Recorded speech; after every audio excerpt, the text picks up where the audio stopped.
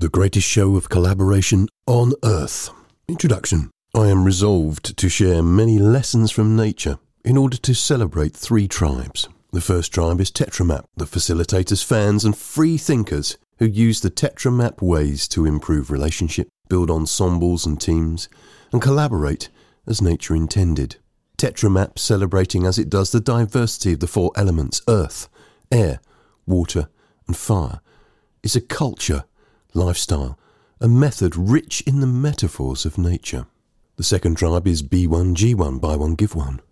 A tribe of people who put giving back to the planet up front and central for every product and service they deliver.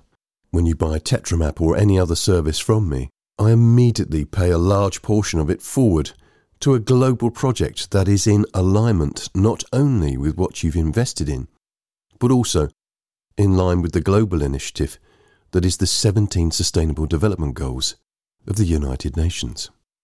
This means that with Tetramap, we celebrate diversity, and with b1g1.com, we reward that diversity by making a difference. And the third tribe is the sense of expanding our tribes. My studies of Chernobyl, Fukushima, and now COVID, as you can hear, have convinced me that those who share my air share my tribe. I am not an island. What I breathe out, you breathe in. What you breathe out, I breathe in. And in between we have the great lungs of the planet, our plants. It seems only natural then to dedicate this series on lessons from nature to the tribes who make it all the greater experience to be grateful for. Lesson 1. The largest organism on the planet. The first lesson is about a new discovery for me. What would you say is the largest organism on Earth? If we go back in time, dinosaurs, especially long-necked sauropods, would leap to mind. Perhaps you'd think of the blue whale.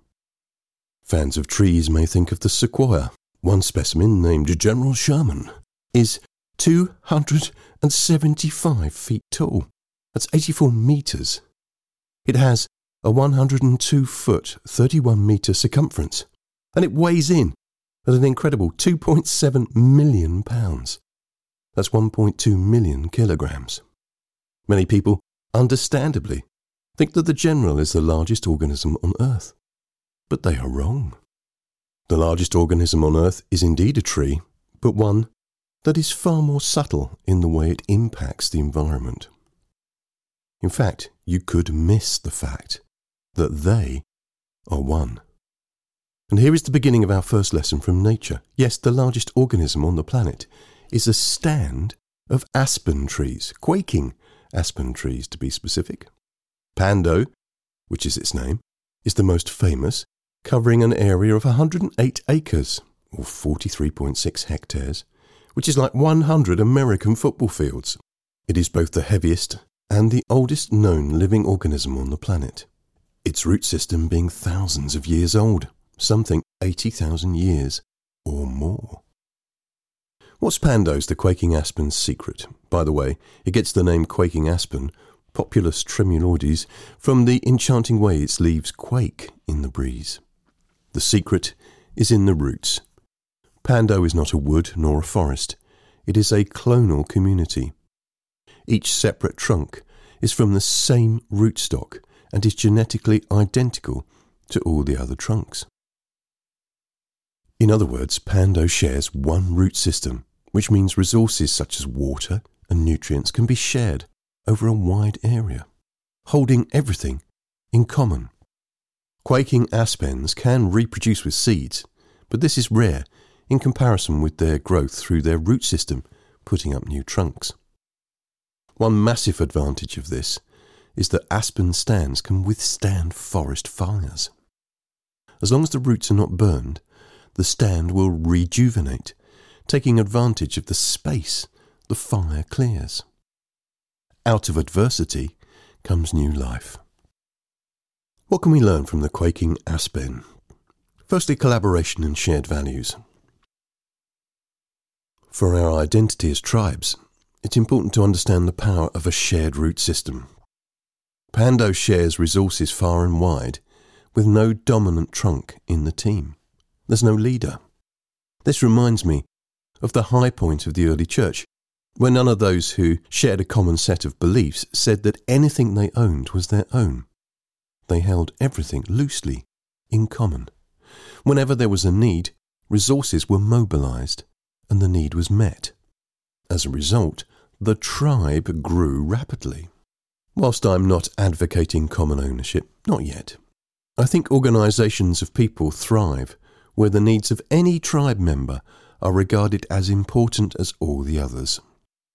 There's no ego where Pando is concerned.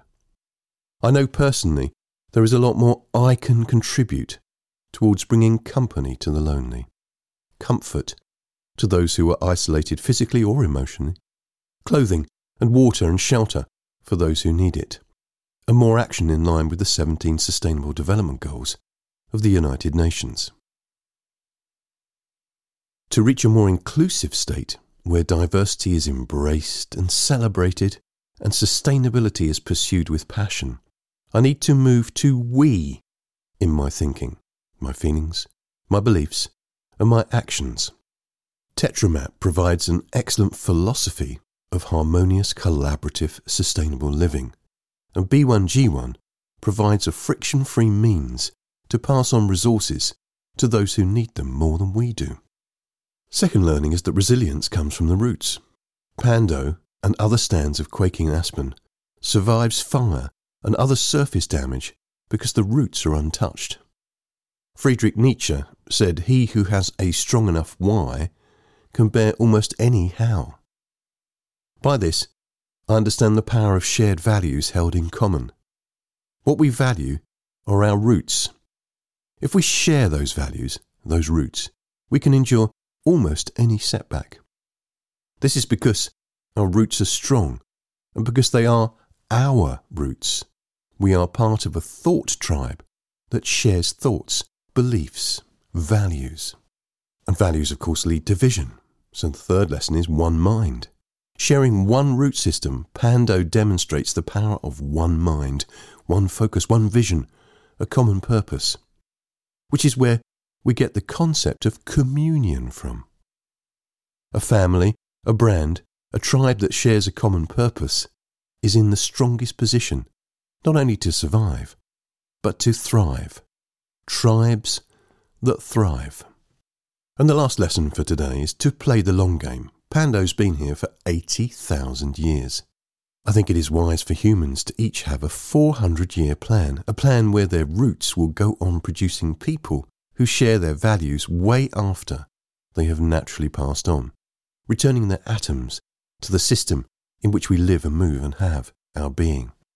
My friend called me Starflake the other day. I loved this.